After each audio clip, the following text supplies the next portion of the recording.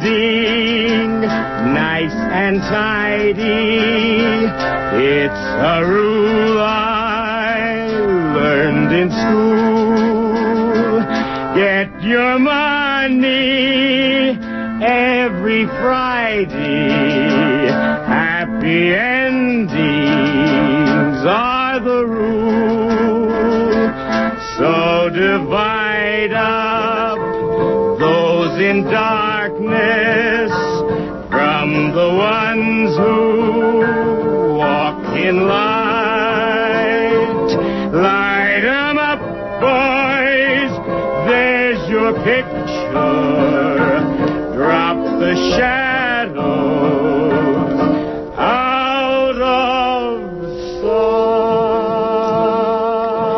Good afternoon, and welcome to Stone's Throw. This is Veronica Faison, doing my best to fill in for Jennifer Stone. Jennifer's off still celebrating the birth of our nation. And in a way, I guess we are still here commemorating it. It's my pleasure to introduce you to Mr. Curtis Whitener Sims, actor and director. He's spent over 25 years with Berkeley Black Repertory Group and also Shotgun Players, for instance. And Mr. Whitener Sims is here because he'd like to perform an excerpt from Frederick Douglass's Independence Day speech. Good afternoon, Mr. Whitener. Curtis. Hi. Hi, how are you, Curtis? Oh, all right. All right, Curtis, it's my pleasure. Now, I just want to ask you, what is it about this particular speech that has drawn you to the point of you doing a performance of it?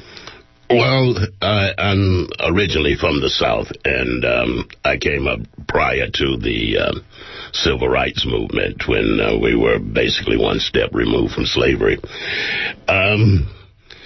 I've always been attracted to Douglass, and in this particular speech, it seemed that he covers so much of what concerns us, you know, and it says a lot about him and the fact that he could not only say this, but be someone that was willing to publicly say things that he said and how he said them, and especially when he said them.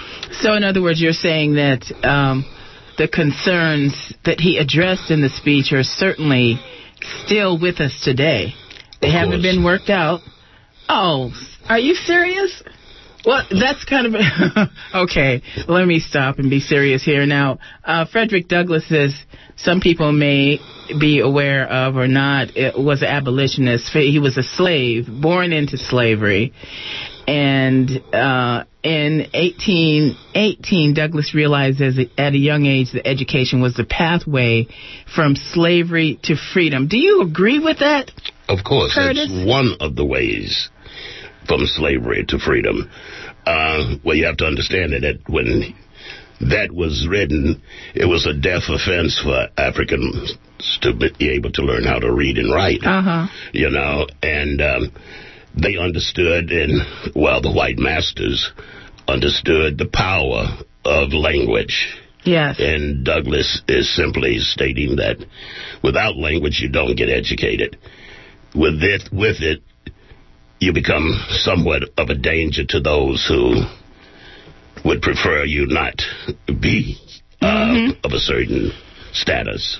Well, you know, maybe we'll discuss that a little bit more later on. Actually, I'm going to give the number because we will open up the phone lines at about 20 minutes after the hour. The telephone number is 510-848-4425 or 1-800-958-9008. Mr. Whitener Sims, I have to keep calling him that. That's my Southern roots coming out here. He's channeling for me.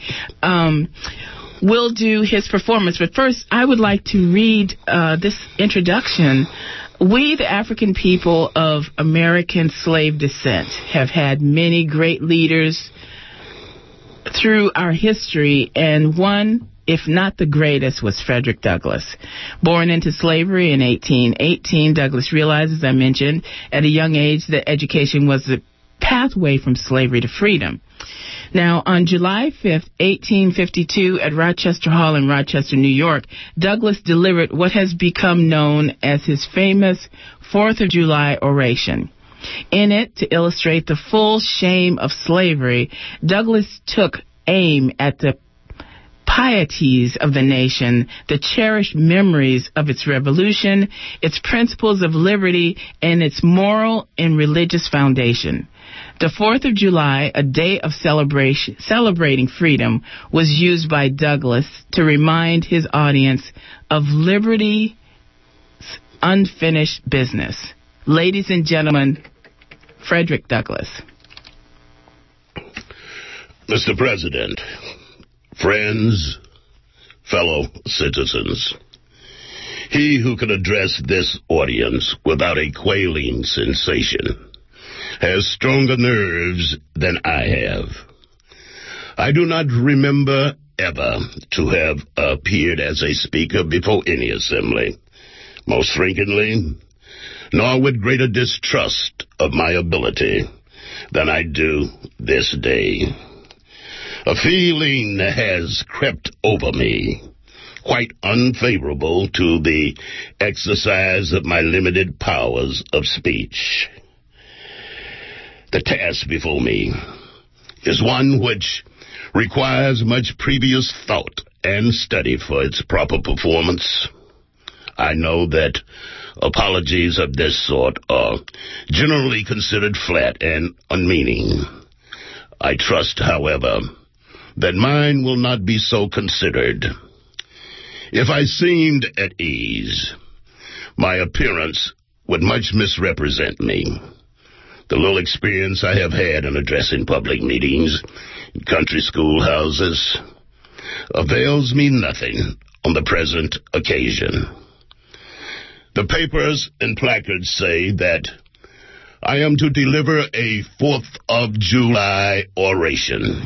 That certainly sounds large and out of the common way.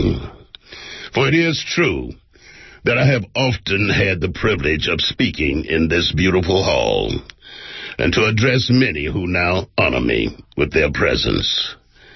But neither their familiar faces nor the perfect gauge I think I have for Corinthian halls seem to free me from embarrassment.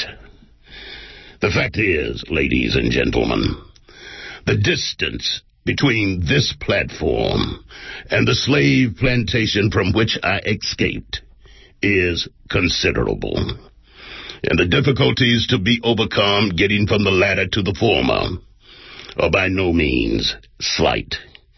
That I am here today, to me, is a matter of astonishment as well as of gratitude.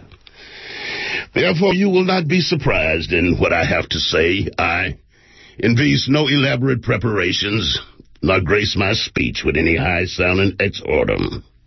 With little learning and less education, I have been able to throw my thoughts hastily and imperfectly together, and trusting to your patience and generous indulgence, I will now proceed to lay them before you.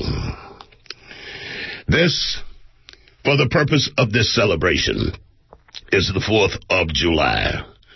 It is the birthday of your national independence and of your political freedom. This day is to you what the Passover was to the emancipated people of God. This day carries your mind back to the day and to the act of your national deliverance, and to the signs and to the wonders associated with that act and that day. This celebration also serves to remind you that the Republic of America is 76 years old. I am glad, fellow citizens, that your nation is so young. 76 years, a good old age for a man, a speck in the life of a nation. 70 years and 10 is the allotted time for individual men. Nations number their years in thousands. It is according to this fact that you are now only in the beginning of your national career, still lingering in that period of childhood. I repeat, I am glad this is so. There is hope in the thought, and hope is much needed under the dark clouds that lower above the horizon. the eye of the reformer is met with angry flashes, portending disastrous times. But his heart may yet beat lighter at the thought that America is so young, still in that impressible stage of her existence. Were the nation older, and the reformer's brow heavier, and the plums of his prophets go out in sorrow. But there is consolation in the thought that America is young. Great streams are not easily turned from channels worn deep in the course of ages. They may sometimes rise up in quiet and stately majesty, inundating the land, fertilizing and refreshing the earth with their mysterious properties. They may also rise up in wrath and fury, and bear away on their angry waves the accumulated wealth of years of toil and hardship. Then, gradually, flow back to old channels, and flow on as serenely as ever. But while the course of rivers may not be turned, they may dry up, and leave behind only the withered branches and unsightly rocks to howl in the abyss-sweeping wind, the sad tale of departed glory. As with rivers, so with nations. Fellow citizens, I will not assume to dwell at length on the associations that cluster about this day. The simple story is that 76 years ago, you were under the British crown. The style and title of your sovereign people in which you now glory was not then born. You were British subjects. Your fathers esteemed the English government as the home government, and England as the fatherland. But this home government, you know, though a considerable distance from your home, did impose upon its colonial children such burdens and restraints as it deemed in its mature judgments to be wise, right, and proper. But your fathers, who had not yet adapted the fashionable ideals of this day, of the infallibility of government and of the absolute character of its causes, did presume to differ with this home government over the wisdom and justice of some of these burdens and restraints. They went so far in their excitement as to complain that some of these burdens and limitations were unjust and oppressive, and as altogether ought not to be quietly submitted to. Fellow citizens, I need not declare that my opinion fully accord with that of your fathers, but such a declaration on my part would not mean much of anything to anyone. It certainly says nothing as to the part I would have taken had I lived during the great controversy of 1776. To now say that America was right and England wrong is exceedingly easy. Everybody can do it. The dastard as well as the noble brave can flippantly descant on the tyranny of England against the American colonies. It is fashionable to do so. But there was a time when to pronounce against England in favor of the cause of the colonies tried men's souls. Those who did were accounted in their day as plotters of mischief, agitators, and rebels, dangerous men. To side with the right against the wrong, with the weak against the strong, with the oppressed against the oppressor, here lies the merit. But the one which does not seem at all fashionable in our day. Fellow citizens, I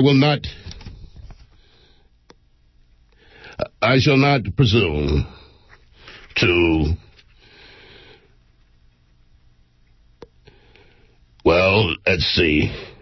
finding themselves harshly and unjustly treated. Your fathers, like men of earnestly sought redress. They demonstrated and petitioned. They did so in a most decorous manner. But they found that this did not meet the cause. With that arrogance that has been the hallmark of tyrants since Pharaoh and his host drowned in the Red Sea, Britain persisted in the exactions consisted of. But your fathers, on the 2nd of July, 1776, the old Continental Congress, to the dismay of lovers of ease and the worshippers of property, clothed the dreadful ideal of independence in all the authority of a national sanction. They did so in the form of a resolution. And as we seldom hit upon such resolutions drawn up in our day, whose transparency is at all equal to this, it may refresh your minds and help my story if I read it. Resolve that these united colonies are, and of right, ought to be free and independent states, that they are absolved from all allegiance to the British Crown, and that all political connection between them and the great state of Britain is and ought to be resolved. Citizens, your fathers made good that resolution. They succeeded. And today you reap the fruits of their success. The freedom gained is yours, and you, therefore, may properly celebrate this anniversary. The 4th of July is the first great fact in your national history. Fellow citizens, I am not wanting in respect for the founders of this republic. The signers of the Declaration of Independence were brave men. They were great men, great enough to give fame to a great age. Seldom does a nation raise up at one time so many truly great men. They cared more about the interests of their country than their own personal self-interests. And though this is not the highest of virtues, it is still nonetheless a rare one, and one when we observe, we should respect. But if I have any reason to be here today, it is because of the present. The time for God and his cause is the ever-living now. We have to do with the past only as we can make it useful to the present and to the future, to all inspiring motives, to noble deeds which can be gained from the past. We are welcome. But now is the time, the important time. Your fathers have lived, died, and done their work, and have done much of it well. You must now live, die, and do your work. But you are not entitled to a child's share of his father's labor if your children are not to be blessed by your labors. It was fashionable hundreds of years ago for the children of Jacob to shout, "We have Abraham to our father," long after they had lost Abraham's spirit and faith. That men would content themselves under his great name while repudiating that which made his name great. Need I remind you that we have a similar circumstance in this country today? Need I tell you that the Jews are not the only people who built up the temple of the prophets and garnered the sepulchre of the righteous? Washington could not die until he had broken the chains of his slaves. But his monument is built up on the price of blood. And the buyers and sellers in the bodies and souls of men shout, "We have Washington to our father." That it should be so. Yet so it is. The good that men do is interred with their bones. The evil often live after them. Fellow citizens, pardon me, and allow me to ask, why? have I been called upon to speak here today? What have I, or those that I represent, to do with your national independence? Are the great principles of political freedom and of natural justice embodied in that Declaration of Independence extended to us? And am I therefore called upon to bring our humble offering to the national altar and to confess the blessings and express devout gratitude for the benefits resulting from your independence to us? Would to God, both for your sake and ours, that an affirmative answer could be truthfully returned to these questions. Then would my task be light, and my burden easy and delightful. For who is there so cold that a nation's sympathy could not warm him? Who so obdurate and dead to the claims of gratitude that would not thankfully acknowledge such priceless benefits? Who so stolid and selfish that would not give his voice to swell the hallelujahs of a nation's jubilee once the chains of servitude had been torn from his limbs? I am not that man. Wow. That's overwhelming. Frederick Douglass really unpacked the basic problem. Not only that the idea of the mental state that allowed slavery to be created in the first place, but also certainly to nurture its existence. And, I'd like to talk a little bit about this business of the pathway from slavery to freedom is education. I just wonder, do you think that's a direct route or is it pretty circuitous? I mean... I think it's a necessary adjunct getting there. In and of itself, it's not going to do anything, at least not to gain freedom for anyone. Right. But hopefully that it can stimulate the desire. Well, obviously we're talking about, in 1852 when Frederick Douglass gave this speech, there were people still physically in slavery. Of course, that was so. Okay, so now what has happened since then on this path from slavery to freedom? We have to deal with prejudice, which in a way can be experienced by some as a psychological slavery. What do you think? Yes, slavery left a lot of scars, and the primary scars are mental. One of the things I find is that, unlike what people would like to say, the truth is not necessarily all the time pretty. I know. And I think we sometimes don't want to face the harsh reality of our past, As it relates to our present. As it relates to our future. Yes. Well, we actually have a caller on the line. We have Daniel. Hey, Daniel. Hello, Veronica. How are you doing? Oh, I'm fine. And yourself? I'm doing fine. What do you have to say to Mr. Whitener Sims here? Well, I say this. First off, his reading of Frederick Douglass was eloquent, and thank you. Thank you.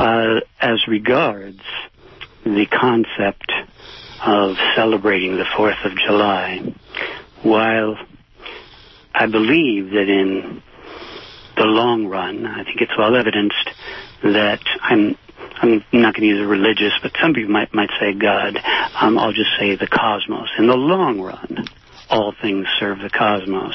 But having said that, that's a very, very long time, and okay, Daniel, I'm going to have to ask you. This is just the end of it. Okay. And I see very little evidence that Homo sapiens collectively have done anything to further the betterment of that long, long journey. Okay, thank you so much, Daniel, for your comments. And the telephone number is 510-848-4425. We have time for just another call or two, or 1-800-958-5008. And certainly this is a subject that we won't have time to do justice to. What do you have to say? I would just like to say on the comment he was made about celebrating 4th of July. Right, okay. One of the historical points about this speech is that Frederick Douglass was originally invited to give this speech, and he turned it down. And though he was entreated on several occasions to give it, he turned it down, and his reasoning was that while 4 million of his brethren was still in slavery, he found nothing to celebrate. Right, yes. And I wonder if he'd celebrate it today. He eventually gave in to the entreaties of his fellow abolitionists to make this speech. Right, he gave the speech. Yes. But I wonder now that the nation is 235 years old, if he would think there's anything to celebrate now. If he would look at conditions, he might be absolutely thrilled that we have President Obama and a man of African and American descent in the White House. Oh, I wouldn't doubt that he wouldn't be thrilled about that. However, it's the masses and the problems of the masses of the African people of American slave descent in this country that I think would be disappointing to him. Okay, we have Susan from Oakland. Hi, Susan. Hi. I thank you so much for the reading of the first part of the speech. I've heard the latter part sometimes, but the first part is very moving. And in regard to the education, by educating us about Douglass, that helps us free ourselves. So it doesn't have to be classical school education. KPFA and your guest are educating us about our true history. Yeah. Thank you, Susan. It's wonderful. I agree completely. That's part of our mission here, is to not only present people with information that might not be available on a regular basis, but certainly by opening up the phone lines, we allow people to express their opinion about it. It's very important. Thank you so much, Curtis, for coming here today and giving this wonderful recitation, and also just shedding a little bit more light on not only Frederick Douglass's point of view here, but also this issue that this enormous pink elephant in the room. Yeah. Oh, Hakeem. Okay, we can squeeze Hakeem in. Hakeem? Hi, how you doing this afternoon? I'm doing fine. Thanks for calling. Very good. Thank you. The speech was very, very great, brother. Oh, thank you. There's one thing I can say about I love Frederick Douglass also.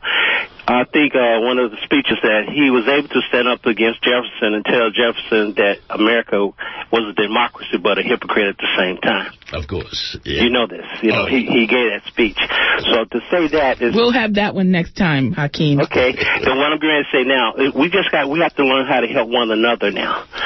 That's how we break the chain. Oh, yeah. If we can come back and help one another without any prejudice or anger or bitterness. As Malcolm said, who taught you how to hate yourself? Okay. Okay? All right, Hakeem. Thank you so much. That's a wonderful note for us to close on here. And that just basically wraps it up. I want to thank Mr. Curtis Whitener Sims for gracing us with his presence and also sharing his eloquence with us. And I also want to thank Frank Sterling. He is the engineer par excellence and extraordinaire. And also I'd like to thank Jennifer Stone. Jennifer, I know you're out there listening, even though I thought you wouldn't be.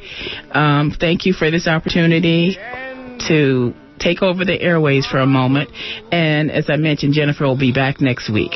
Hope you're having a good day, and thanks for listening. And thank you for inviting me. All right. The ones who walk in light, light 'em up, boys, there's your picture. Drop the shadow.